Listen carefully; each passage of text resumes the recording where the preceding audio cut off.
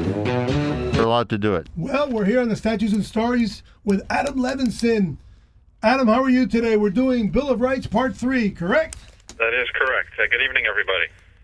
Go ahead, fire away. I'm going to talk very little because I'm having microphone issues. So my mic is sounding too low, we've been told.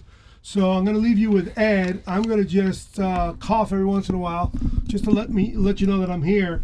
But have at it. All right, so let's take a step back, and I will apologize to you in advance, Manny, that this is going to involve a lot of legal discussion tonight, but we're going to try to make it fun and interesting for everybody. Two attorneys making it fun and interesting for everybody? Yeah. No. So sometimes legal discussion can turn people off, but tonight this is a legal discussion of the Bill of Rights. So this is the third part of our series talking about the Bill of Rights. And we've talked about another night's the Constitution, and the last two nights, or the last two shows, we talked about how the hero of the story of the Bill of Rights is James Madison. We talked about some of the background about the Bill of Rights.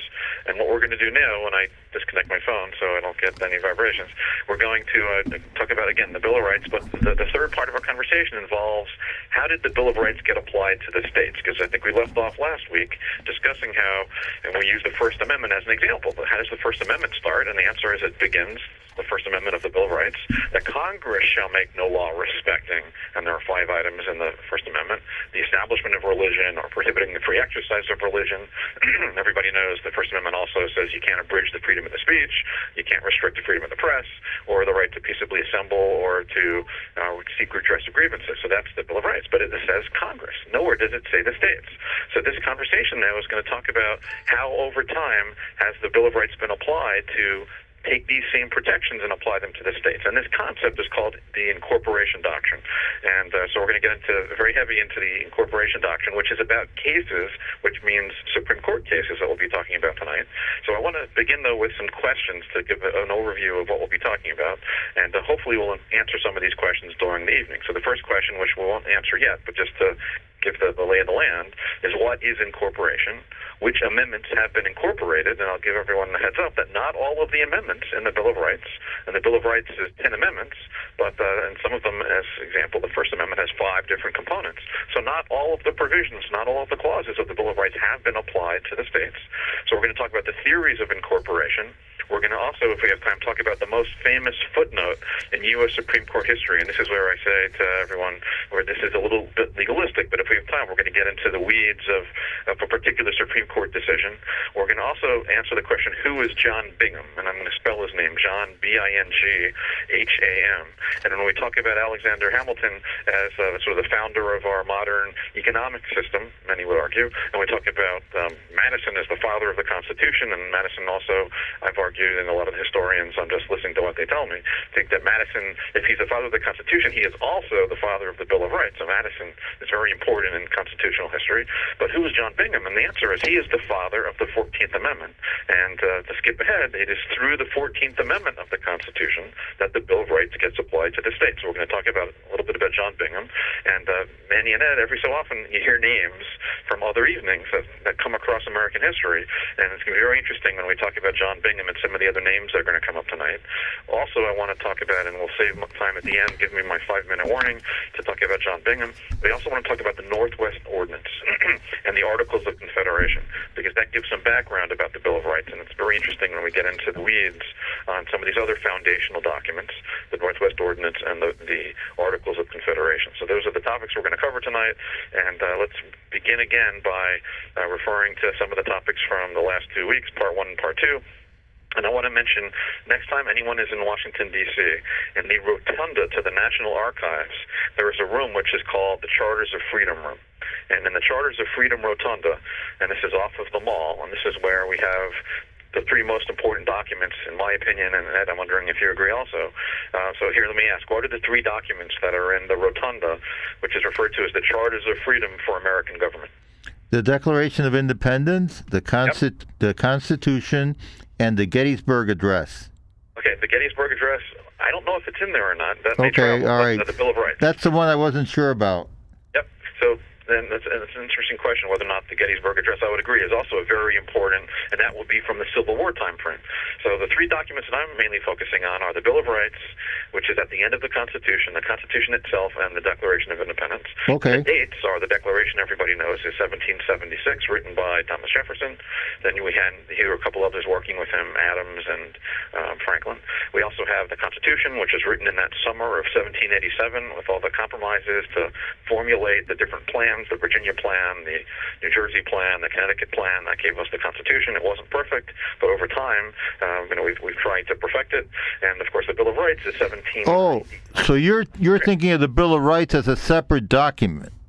Right. That's right. fine, So yeah. when I say three documents, Okay. the Declaration of Independence, 1776, Constitution, 1787, Bill of Rights, and we talked about this last week, which was written by the first Congress. It was Right. really Madison who introduced it and shepherded it through the process.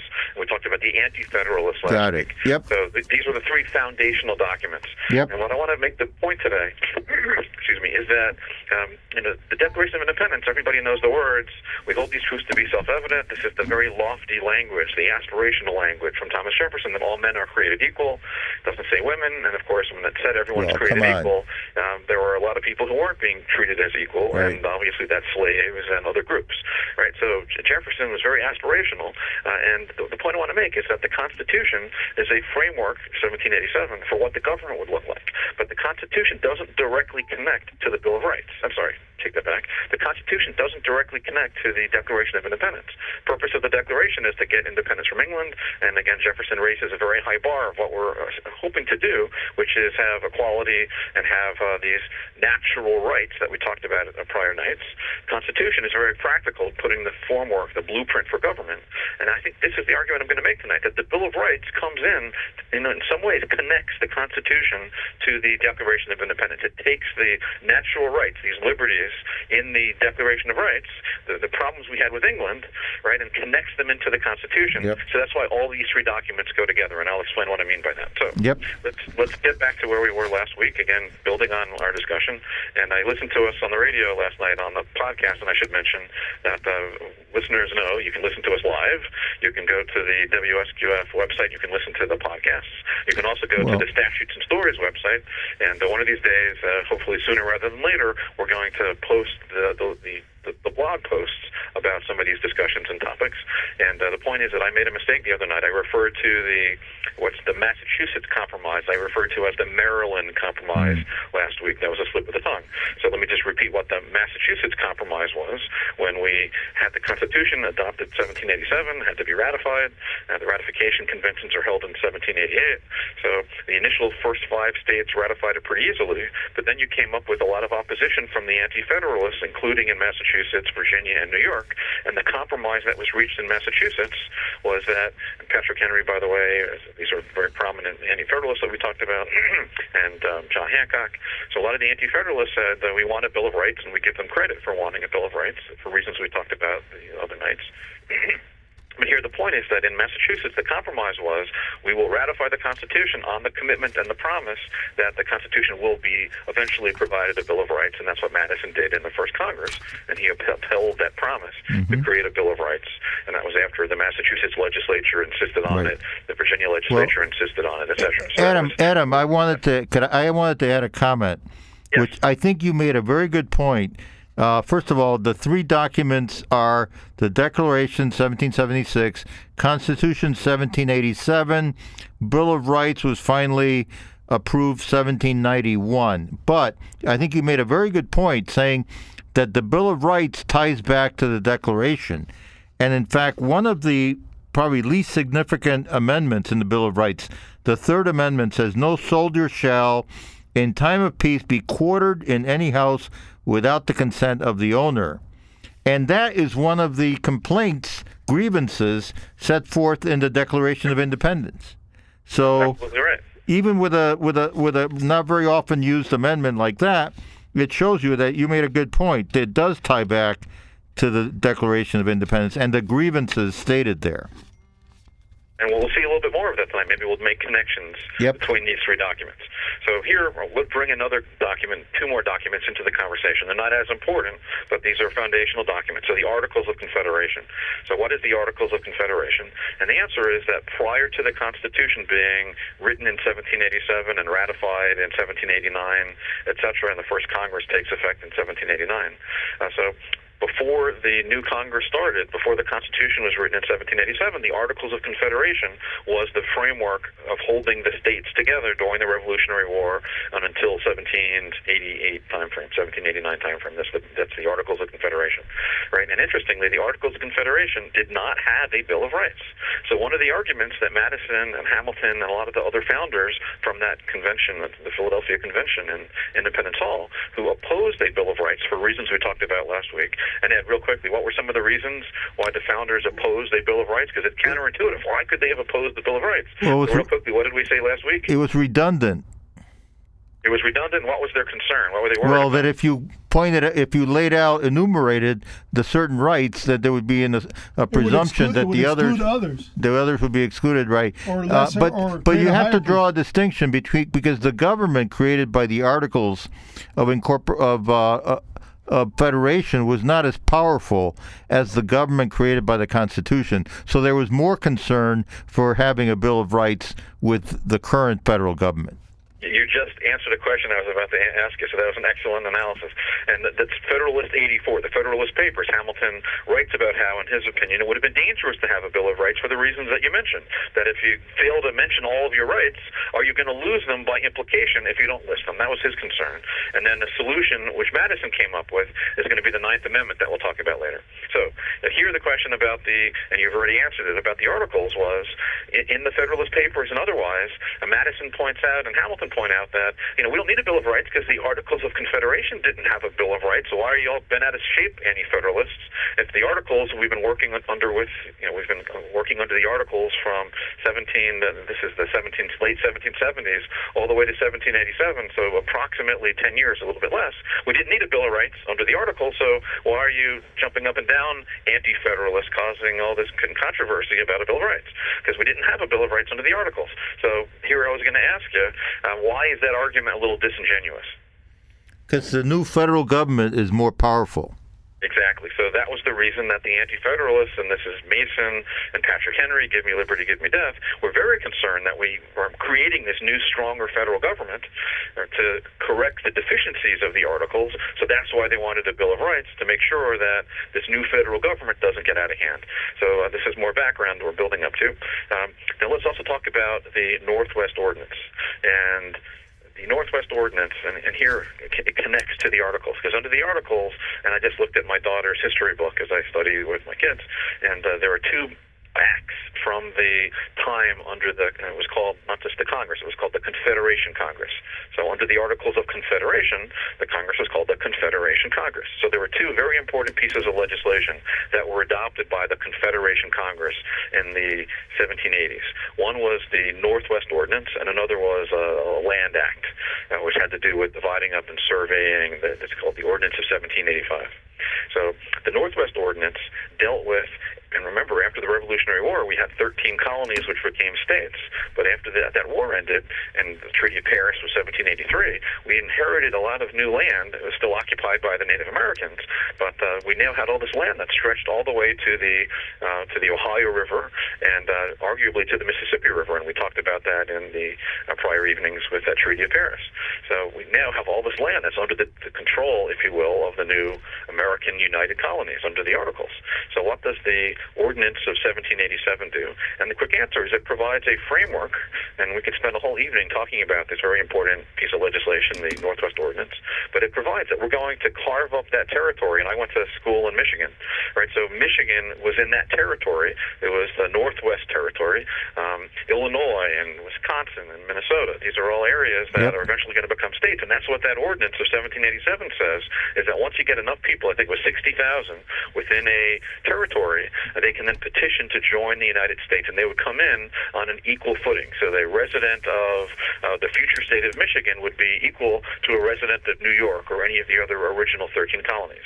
It also prohibited slavery in the Northwest Territories.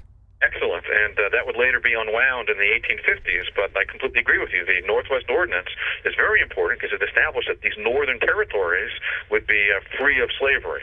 And I think that also gives an indication that at least some of the founders were very opposed to slavery, because that's what they put that prohibition in the Northwest Ordinance of 1787. And interestingly, which is what I'm building up to, the Northwest Ordinance, and I'm going to pull it out, and if anyone's reading online or able to go online, it isn't too hard to find these things. So look for the Northwest Ordinance of 1787. And interestingly, although the Articles of Confederation did not have a Bill of Rights, the Northwest Ordinance did list a bunch of rights. So I'm going to read some of them. So this is Article 1 of the Northwest Ordinance of 1787 provides as follows. And why are we talking about this? Because if we want to understand the American Bill of Rights, which was written by the first Congress in Madison, it makes sense to see where is he taking this from. And we talked about in prior evenings, he's taking this from the Virginia Bill of Rights. He's taking it from the inherited English law, which was from the Magna Carta in 1215 and the English Bill of Rights in the 1780s. So, but there was also the Northwest Ordinance, which interestingly helped me connect the dots. The Northwest Ordinance is written in 1787. What else was written in 1787?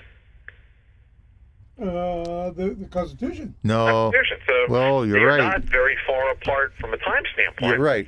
So it's very interesting that they had, I'm going to read them, these Bill of Rights, if you will, although it wasn't called a Bill of Rights, but they enumerated a bunch of rights in the Northwest Ordinance, and then a couple months later, when they're meeting in Philadelphia, they exclude and do not have a Bill of Rights. So were there many of the same people in both the Confederation Congress and the Constitutional Convention?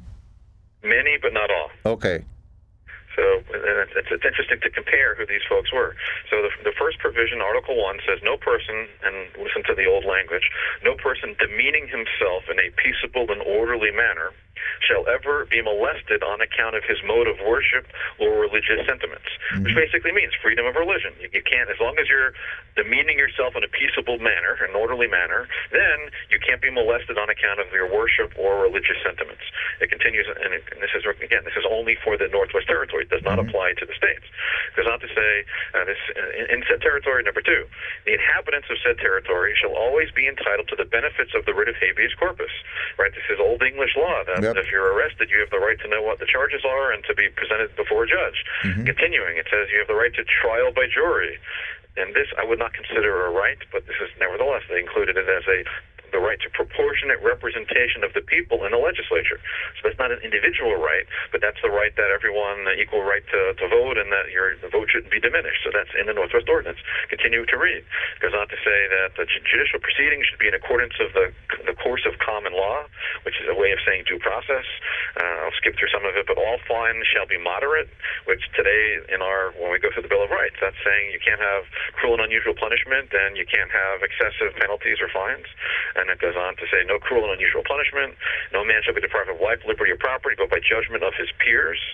So a lot of these laws, or these rights and these protections, weren't invented by Madison. All he had to look at was the Northwest Ordinance from 1787. Yep. So there's a lot of rights, and here it's going to create a little issue, and I'm going to sort of phrase it as a question. So the Northwest Ordinance of 1787, I already mentioned a little bit of it, but who does this apply to? This applies only where? North of the Ohio River, going all the way to Mississippi and west of Pennsylvania. So this is in the Northwest Territories, right. And here's the problem, right? So when Michigan, or choose another area, Ohio or Illinois, when these territories eventually become states, they lose the protections of the Northwest Ordinance. So it's an interesting conundrum, and I'm going to skip ahead a little bit to the before the Civil War. And one of the things I want to talk about later, if we have time, is that one of the big problems with slavery, other than the fact that it was a horrible institution, was that the result of that process, that institution of slavery, it corrupted not just the slavery institution, it corrupted democracy in the northern states. It was a very insidious, and I'll give examples, right? So in order to fight the abolitionists, the southern states were restricting freedom of speech and freedom of the press. So it's another reason why slavery was such a horrible, for all kinds of reasons. So what's my point? My point is that when we skip ahead to talk about John Bingham, who was a congressman from the Northwest area, he made the observation, let me try to read it to you. So he presents this conundrum, which is, how is it possible and his position, because he was an abolitionist, he hated slavery, and he wanted to be able to read into the Constitution reasons why we should be able to outlaw slavery. That how can you reconcile slavery with the Constitution? How does the Constitution allow this?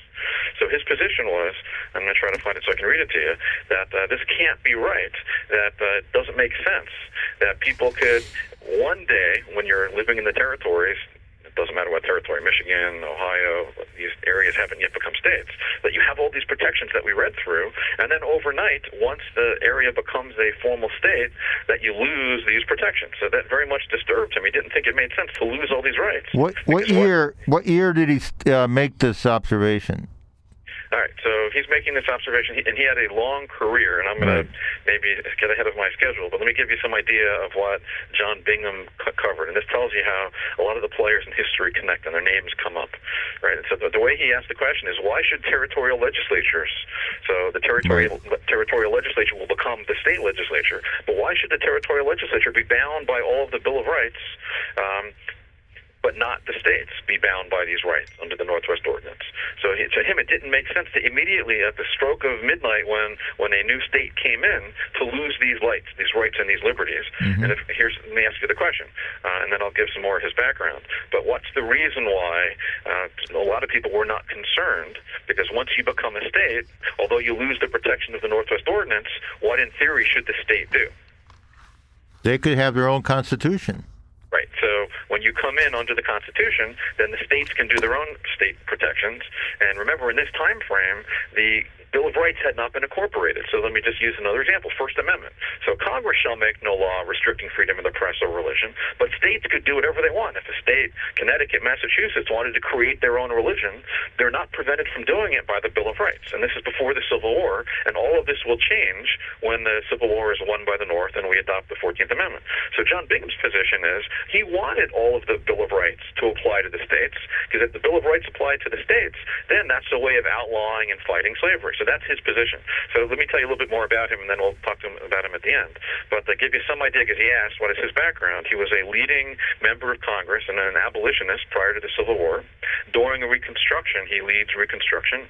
He was a JAG during the war, Judge Advocate General, and he was involved with putting the John Wilkes Booth conspirators on trial after Nixon was assassinated. Also, you mean Lincoln? A very famous trial. No, not Nixon, Lincoln. So this is when John Wilkes Booth was with a bunch of conspirators who had planned to assassinate Lincoln. Yeah, but you said Nixon. He was one of the prosecutors that prosecuted. I think there were 5 individuals. All right, good. But there's another important trial that happens after Lincoln. There's a new president after Lincoln, Lincoln's vice president. I don't want to give away too much. Yeah. Something very important happens to the president who takes over after Lincoln. Impeachment. So guess who was on the impeachment team that leads the trial against Andrew Johnson? A bunch of radical Republicans. No, John Bingham. John Bingham. In fact, John Bingham gives the closing argument in the Andrew Johnson impeachment trial. And they got within one senator. They got within one senator of ousting President Johnson. And what was let the audience know, what was the major offense that Johnson committed? Okay, so I want everyone to go to the Statutes and Stories website. In fact, I should pull it up right now. And it had to do with, pull it up so I can read you the some government appointments. Right, the way that... What, he was selling? No. It was just a disagreement between him and Congress on the government appointments. Right, most what the hell is the high crime there? See, these... he was impeached because he was a Democrat. And again, a bunch of radical Republicans were running the Congress, and he wanted to go soft on the South. He was a Democrat from a state that had seceded. High crime in the misdemeanor? The name of the act, and I invite everyone, go to the Statutes and Stories website or just Google the following: Tenure in Office Act of 1867. Right. So that was the reason, because I posted about it. That was the formal reason why Congress was impeaching, but they did not convict him. It went down to one vote, and I talk about that on the website. Yep. So it was the Tenure in Office Act, and it had to do with once you are appointed, the president can't remove you under certain circumstances. And nevertheless, Johnson fired people, and Congress is going after him for firing appointments by Lincoln. Okay, but the tenure of office. But you know, political impeachment. Yeah, it was political. It was political because Abe Lincoln wanted to reconcile the country. So as his first he was not an abolitionist. He wanted to contain slavery. So his first vice president was an abolitionist from Maine, Hannibal Hamlin. But in his second term, his vice president was a Union-supporting Democrat from a slave state. Andrew Johnson was a senator, Democrat senator from Tennessee, but he opposed secession, like Sam Houston in Texas. And so Lincoln, as part of his reconciliation, said, I want a guy who supported the Union, but he was a Democrat from a seceding state. And that, when he was shot, then you got this guy who's, very unrepublican, it became president. Now, all the radical Republicans in Congress were very upset by that because he was at odds with them for his whole term. Now, was he one of the appointed senators during the No. He had been a senator before the war. He opposed secession in Tennessee. Tennessee seceded. So Lincoln, as part of his reconciliation policy, made him his vice president, and that's the way these things go. Yeah, there were several senators that were appointed by the North because they refused to pass. They put him in there. They named their own senators. He was not one of them. No, he was a senator from before. But Adam, one of the reasons I asked you is, when did Bingham become prominent? Because before the Civil War and before the Republican Party was created, a lot of abolitionists, including William Lloyd Garrison, who was the leader, were against the Constitution. They burnt the Constitution. They said this is a pact with the devil because it allows slavery. And then other people like Lincoln, like Frederick Douglass, said, no, we can work with the Constitution, but we have to remember the ideals proclaimed in the Declaration of Independence. And that's what Lincoln goes to at the Gettysburg Address. And that's what Frederick Douglass came around to really supporting Lincoln, because Lincoln was not an abolitionist. He was kind of a contained slavery, not abolish it. So Bingham was kind of ahead of himself. Bingham, and I'm going to get into some of the details when we have 5 minutes left at the end about Bingham, and you just threw out a lot out there, so let me respond to some of it.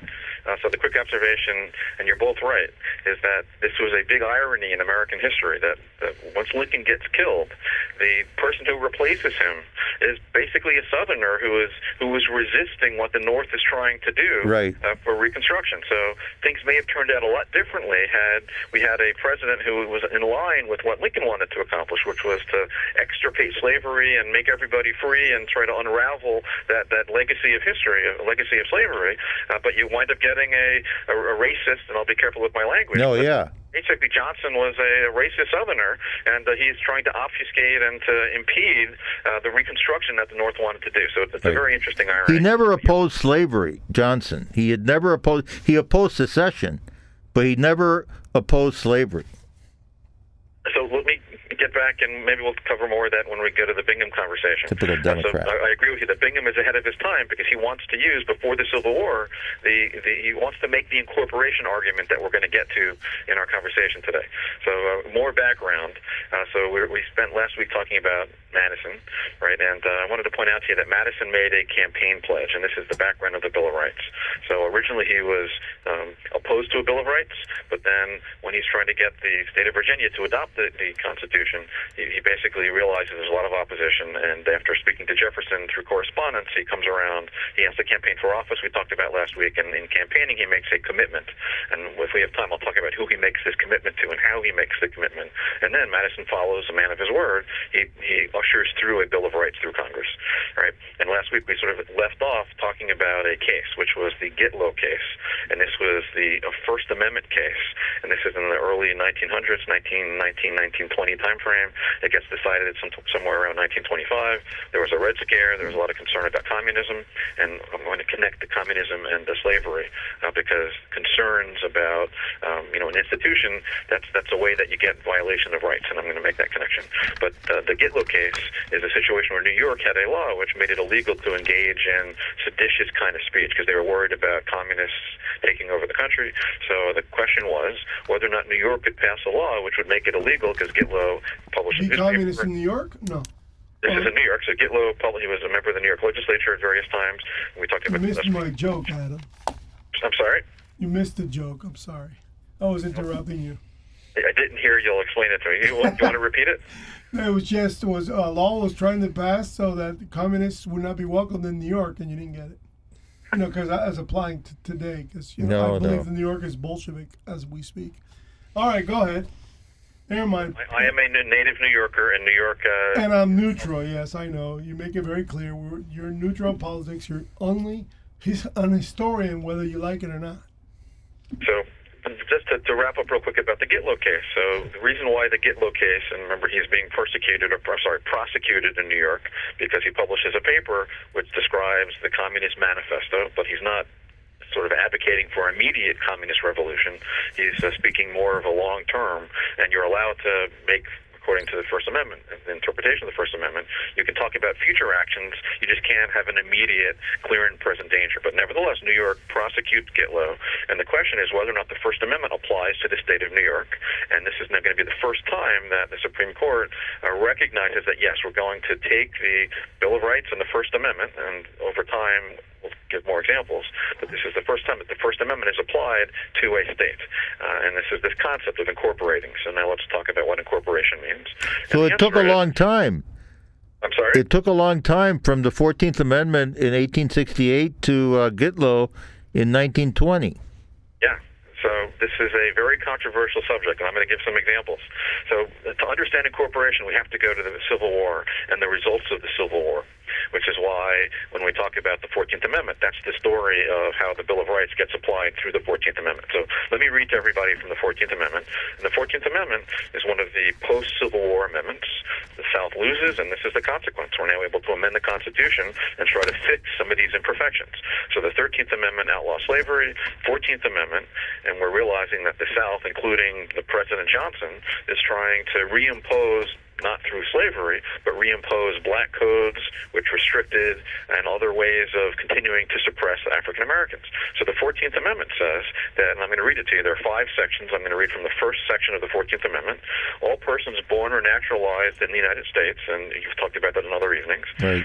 All persons born or naturalized in the United States and subject to the jurisdiction thereof are citizens of the United States, skipping ahead. And this is the important sentence, and it's got 3 parts, 3 clauses, which are probably 3 of the most important clauses, as far as I'm concerned, in the entire Constitution, at least in the more recent amendments to the Constitution. So it says, second sentence of Section 2 of the 14th Amendment, no state shall make or enforce any law which shall abridge the privileges or immunities of citizens of the United States, nor shall any state deprive any person of life, liberty, or property without due process of law.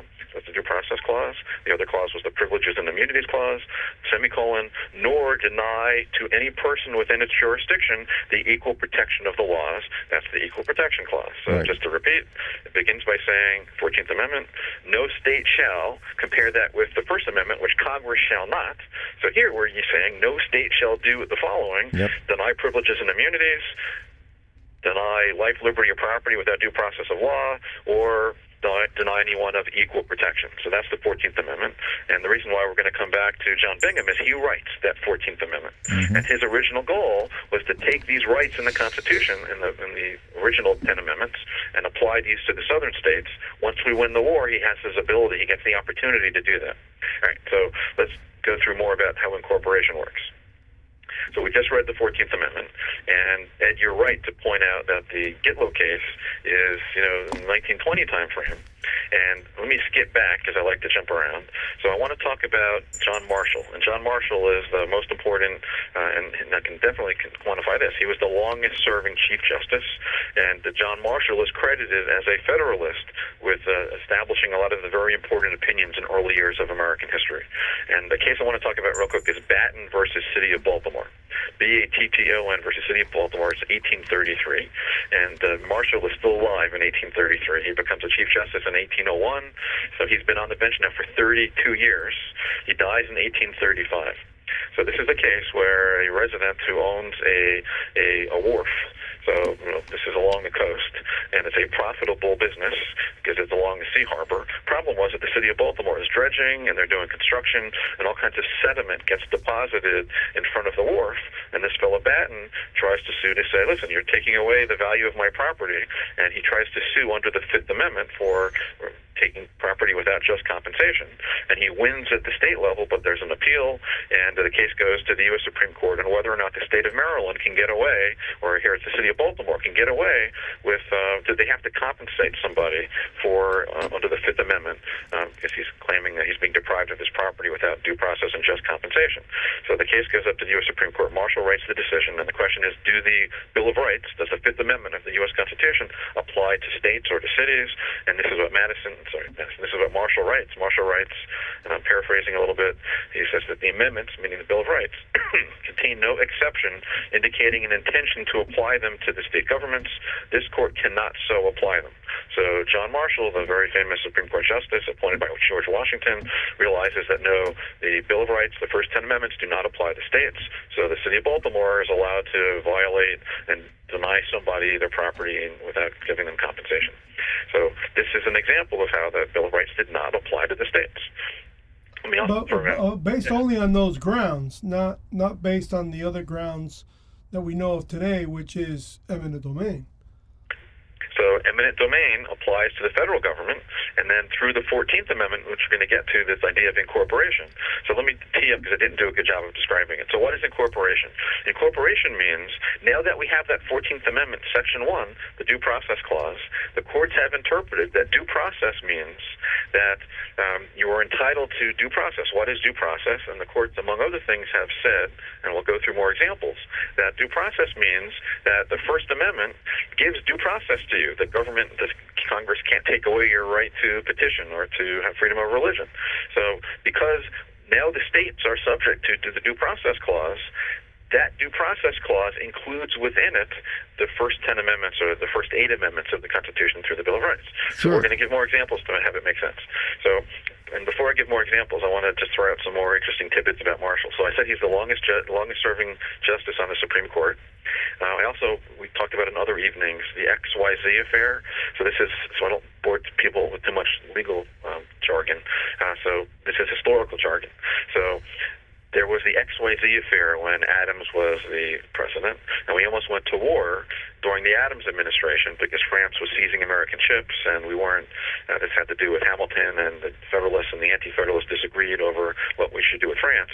But there was this famous XYZ affair, and when the background is that 3 American ambassadors went over to France to try to negotiate a treaty with France, and the French asked for bribes, and the 3 American ambassadors went back home. So I'm just going to throw out to you that Marshall was one of the 3 ambassadors that goes to France during the XYZ affair. And this is before he gets appointed Chief Justice. And the other 2 members of that group of ambassadors was Gerry and Pinckney. And last week we talked about Gerry, who was a senator from Massachusetts. So just interestingly, that Marshall and Gerry and Pinckney were the 3 American ambassadors who go to France for the XYZ affair. So that's a little bit of an aside that was interesting to throw out to you. Right. So we gave the example of the Batten case. Baltimore does not have to worry about the Fifth Amendment because the states and cities are not subject to the Bill of Rights. So how does the Bill of Rights get applied to the states? And this is this concept of incorporation. So after the Civil War, now we have the opportunity to litigate, and we're going to get into now the theory of incorporation. And I'm going to point out to you, I'm going to mention a bunch of cases. And for most Americans who aren't lawyers, these are the greatest hits. These are the names that people recognize. These are the cases, because some of them have been the subject of movies. These are the cases that people understand when they hear these cases. So New York Times versus Sullivan. What is New York Times versus Sullivan about? And it's not fair to ask, but I'll ask Ed. What is NYT versus Sullivan about? It's about freedom of the press, and the court probably went too far. So that case is about applying the Bill of Rights when it comes to freedom of speech and freedom of the press. The Miranda case, everybody knows Miranda. Man, you want to help me out? What's Miranda stand for? The right of to keep to yourself when you're arrested. Right, so these are criminal protections in the 4th and 5th Amendment of the Constitution, right? The right against self-incrimination. I'll take the 5th. Right, Gideon versus Wainwright. What is Gideon versus Wainwright? There's a movie, Gideon's Trumpet. Right, I forgot what that was. Right to counsel. Okay. So these are important. The Matt versus Ohio is the exclusionary rule, that if the police violate your rights, then the evidence that they seize in violation of the 4th Amendment can't be used against you. So these important cases all flow from applying the Bill of Rights to the states. Because before but as Justice could violate the Bill of Rights. But as Justice Cardozo said, just because the constable blundered doesn't mean that the thief should go free. And that's sort of a more recent kind of an interpretation about how strictly and how how strict and how punitive should we be when the police violate your rights? Should an innocent person, or really should a guilty person go free? Right. And that's something we can talk about another night. Which doesn't apply to attorneys when they blunder, and O.J. Simpson goes free. But Justice Cardozo was a very well-respected guy. So let's do that another night. Okay. Talk about some of these cases. Yep, we can talk that's about fine. The exclusionary rule, because there are different opinions on the exclusionary rule, but that's Matt versus Ohio. So I'm mentioning those because I have to understand these judges and how they came up with this concept of incorporation. And again, so everybody follows, we're talking about taking the Bill of Rights and applying them to the states. Because, now I'll give you a statistic that prior to the around 1900, there were only about a dozen or so cases where the Bill of Rights were even litigated because the federal government wasn't violating rights. And going back to Madison for a second, Madison, one of the reasons he didn't think we needed a Bill of Rights, he wasn't worried about the federal government violating rights. He was more worried about the states violating rights. And I'm going to make the point tonight that we saw that to be true, that during the prior to the Civil War, it was the southern states that were violating lots of rights, including the rights of northerners. And I'll give an example real quick. So I mentioned earlier that abolitionists, and coincidentally, one of you mentioned, I think, Ed, you mentioned William Lloyd Garrison, who was an abolitionist, and he published a paper called The Liberator. Yep. And a lot of the abolitionists in the North would send their newspapers and their articles into the South to try to forward the idea of abolitionism. And the southern states started passing laws, and I'll give two of the reasons. There was a slave rebellion.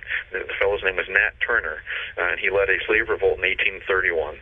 There was also John Brown, who was not a slave. He led in 1859 a raid on Harper's Ferry. So a lot of the southern states were really concerned in the 1830s, 1840s, 1850s about this tension between the North and the South. And the southern states, and I'll give some examples, started passing laws, which today you and I would look and say, there's no way that that could be constitutional. But remember, prior to the 14th Amendment, states could do what they wanted because they weren't subject to the protections of the Bill of Rights. So let me read you some of these laws. So this is the 1830-40s time frame. North Carolina passes a law which says that it's illegal to publish any publication which has a, quote, tendency to incite insurrection or resistance among slaves. Alabama passes a law which provides a death penalty for any person who distributes or publishes seditious papers. Think about that for a second. Alabama makes it the death penalty if you're an abolitionist to distribute a paper, which, here's the language, which tends to produce conspiracy or insurrection among slaves or colored populations. 1836, Virginia passes a law, and I'll post some of these statutes. So it's a statute providing for imprisonment of any anti-slavery society member who enters the state and advocates abolition. So just to advocate abolition is by circulating banned books. This is what Virginia's doing in 1836. So the tentacles of slavery are affecting the rights of Northerners. So this is trying to lay the foundation about how once we incorporate through the 14th Amendment, now the First Amendment will apply to the states. All right, so, well, how about me having to resign because I was circulating the conversion to charter pamphlet in support of the yes vote? Hey, man, come on, that's sedition, isn't it? It certainly is. You are a seditious character, yes. Jeez, see, I get no sympathy from two attorneys. Seditious I just want character. you guys to go on record here that you guys could give a hoot. So because the First Amendment has been incorporated, and we'll get into more examples, states are not allowed to violate your freedom of speech, Manny. So let me go through the list of the Bill of Rights. Well, they're paying a terrible price because we're on Blink Radio. So the First Amendment, all of the protections in the First Amendment have been incorporated, meaning that the courts have decided on a case-by-case basis that through the 14th Amendment, the First Amendment applies to the states. So all of the provisions of the First Amendment. Second Amendment, this is more recent. So Ed, you want to talk real quickly about the case, give us a name, incorporating the Second Amendment so that states cannot violate the Second Amendment right to bear arms?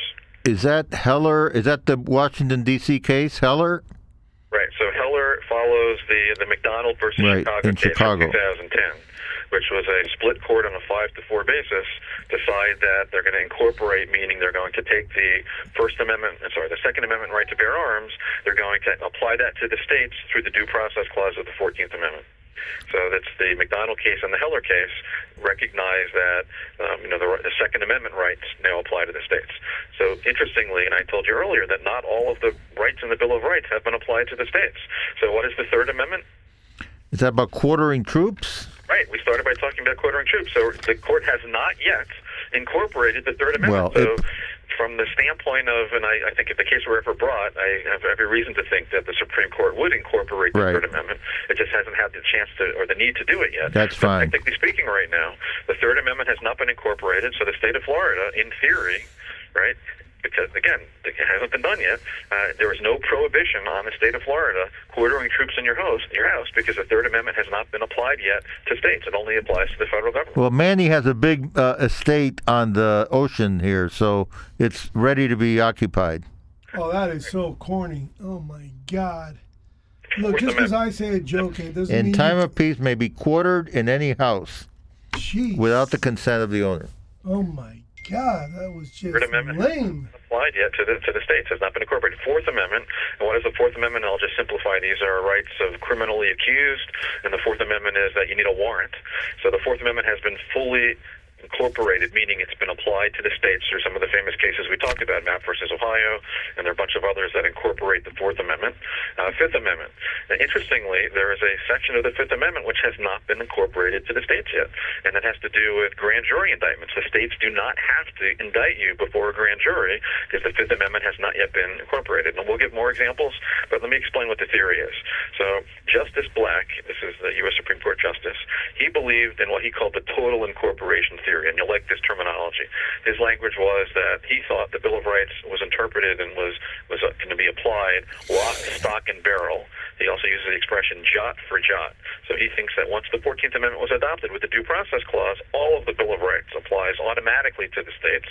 So he came up with this theory of total incorporation. And for some of the New Testament readers out there, isn't there in the New Testament this idea of a jot and a tittle? Yes, Jesus said that he did not come to overthrow the law, but or not even a jot or a tittle, but to comply with the law, to fulfill it.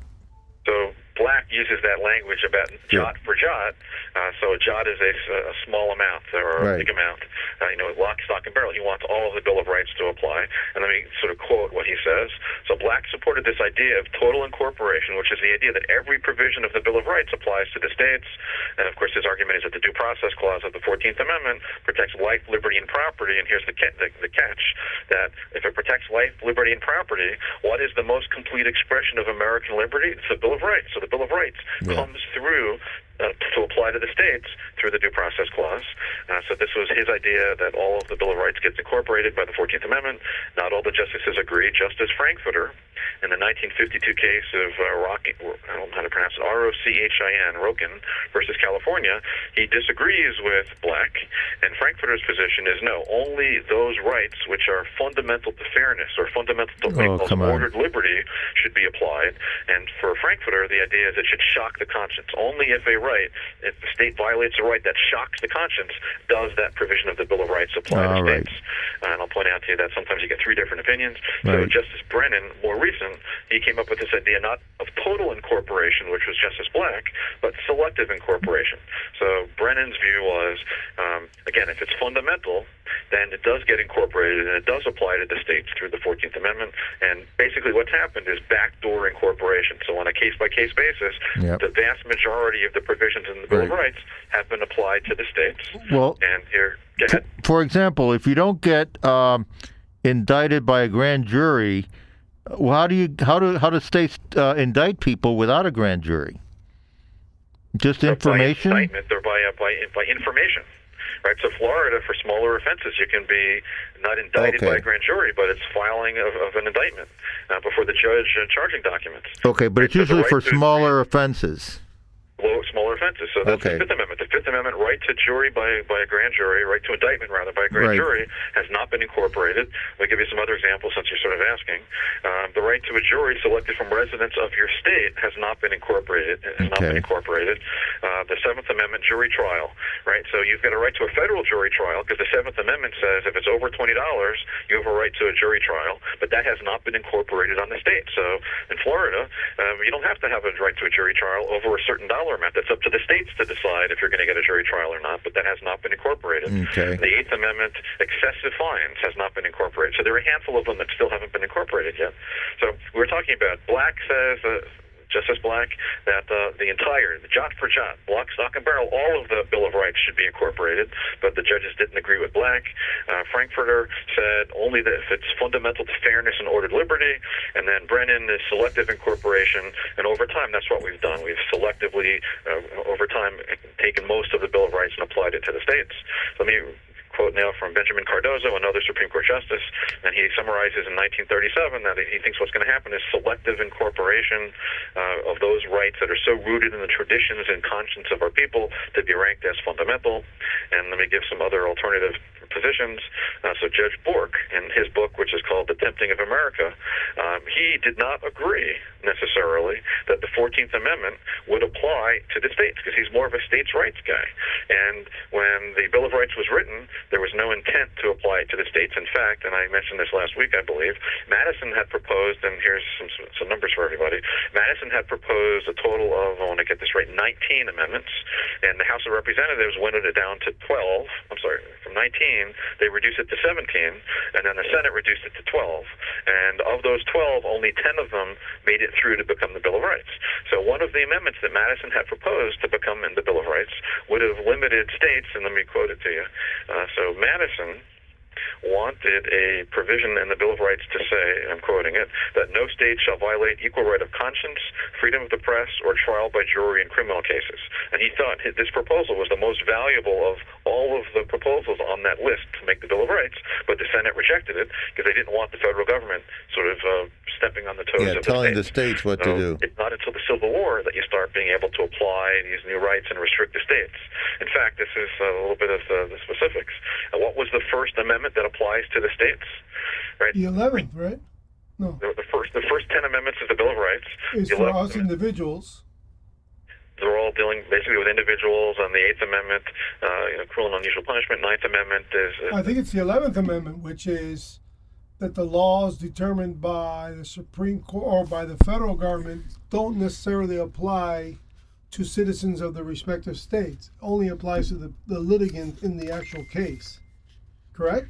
So what I'm looking for, Manny, is when you go through the list of the Bill of Rights, the first one by its title and by its terminology to directly apply to a state is the 13th Amendment, which outlaws slavery. Right. And then the 14th Amendment, which I read to you, which says no state shall violate due process, equal protection, or the privileges and immunities.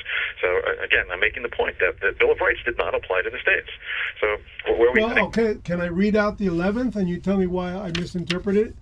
The judicial power of the United States shall not be construed to extend to any suit in law or in equity commenced or prosecuted against one of the United States by citizens of another state or by citizens or subjects of any foreign state. That means no state can be sued by another state. No, by an out-of-state citizen or by a foreign country.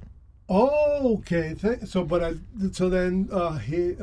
my statement is somewhat correct because it applies from one state to another. No, it's from one individual to a state, to another state. A citizen of an out-of-state citizen suing a state.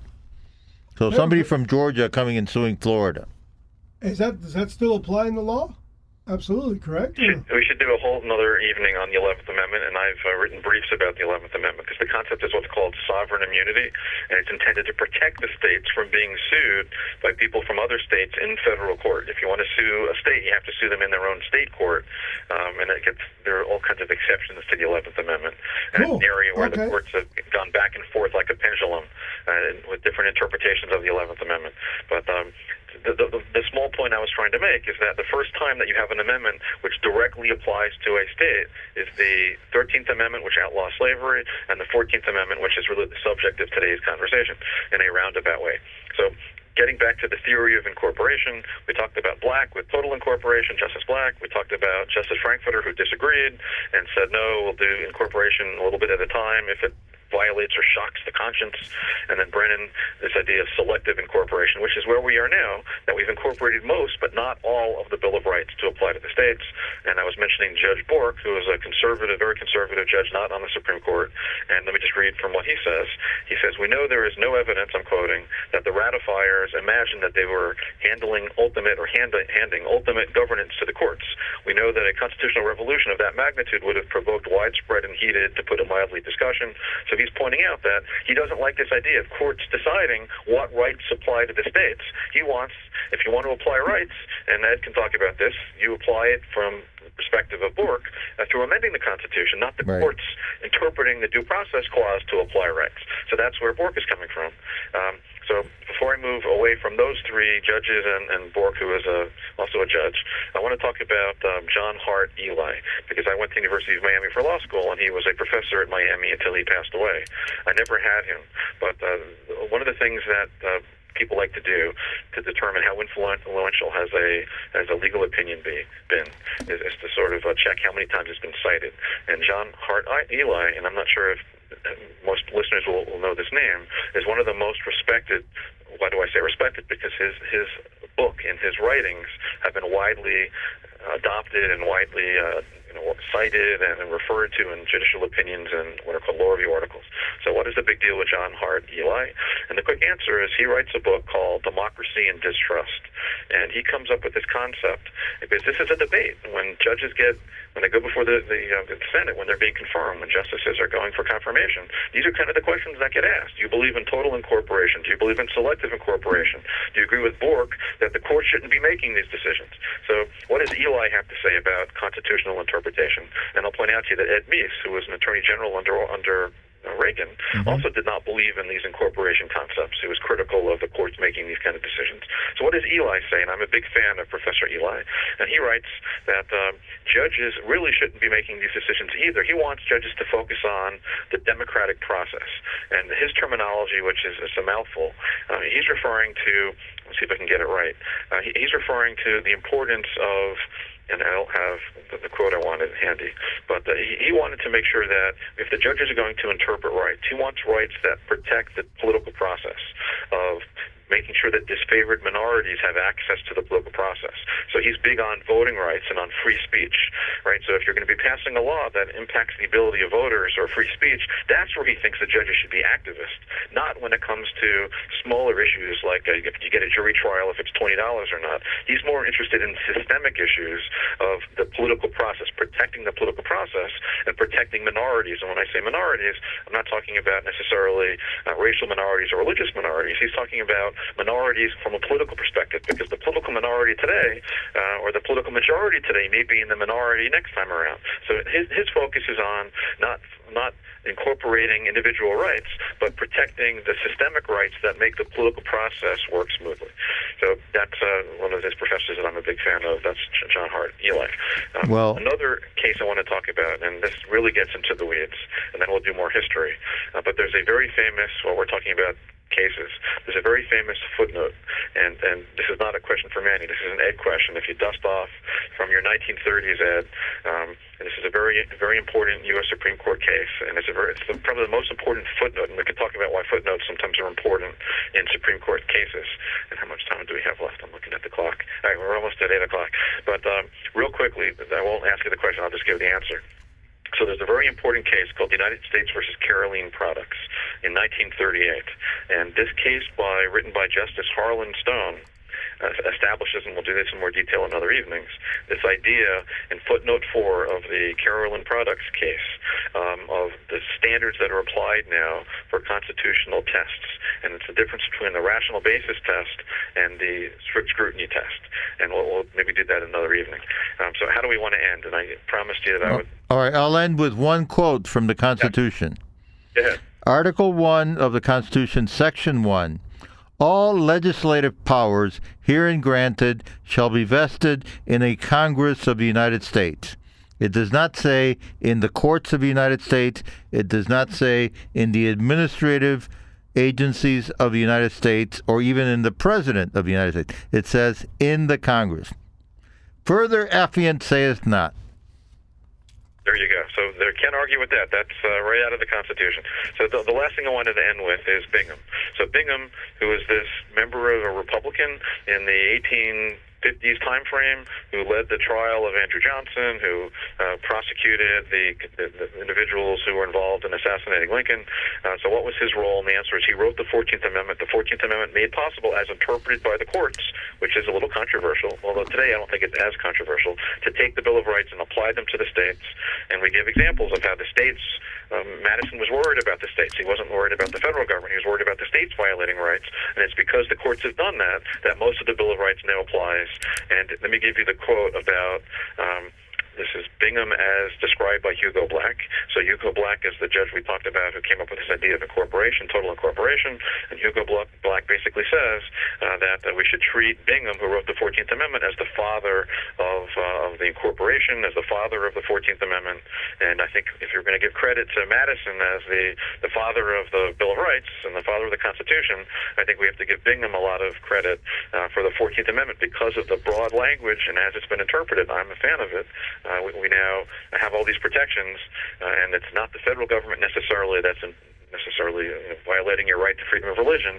I'm using that one example, but it can be the states that can be creating mischief, but not anymore because of the incorporation doctrine.